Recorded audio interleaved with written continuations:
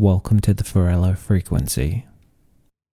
This letter is by Pietro Bembo, written in Venice, dated October 18th, 1503. 8 days have passed since I parted from FF, and already it is as though I had been 8 years away from her. Although I can avow that not 1 hour has passed without her memory, which has become such a close companion to my thoughts, that now more than ever it is food and sustenance of my soul. And if it should endure like this a few more days, as seems it must, I truly believe it will be in every way I have assumed the office of my soul.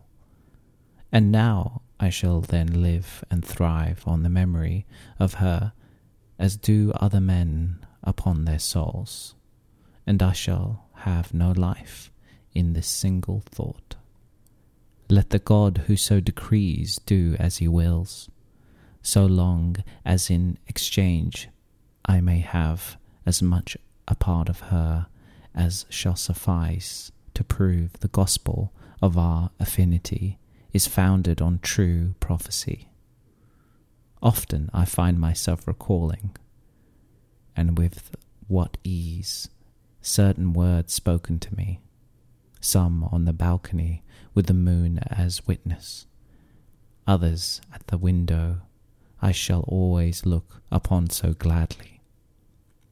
With all the many endearing and gracious acts I have seen my gentle lady perform, for all are dancing about my heart with a tenderness so wondrous that they inflame me with a strong desire to beg her to test the quality of my love. For I shall never rest content until I'm certain she knows what she is able to enact in me, and how great and strong is the fire that her great worth has kindled in my breast. The flame of true love is a mighty force, and most of all, when two equally matched wills in two exalted minds contend to see which loves the most, each striving to give yet more vital proof. It would be the greatest delight for me to see just 2 lines in FF's hand, and yet I dare not ask so much. May your ladyship beseech her to perform whatever you feel is best for me.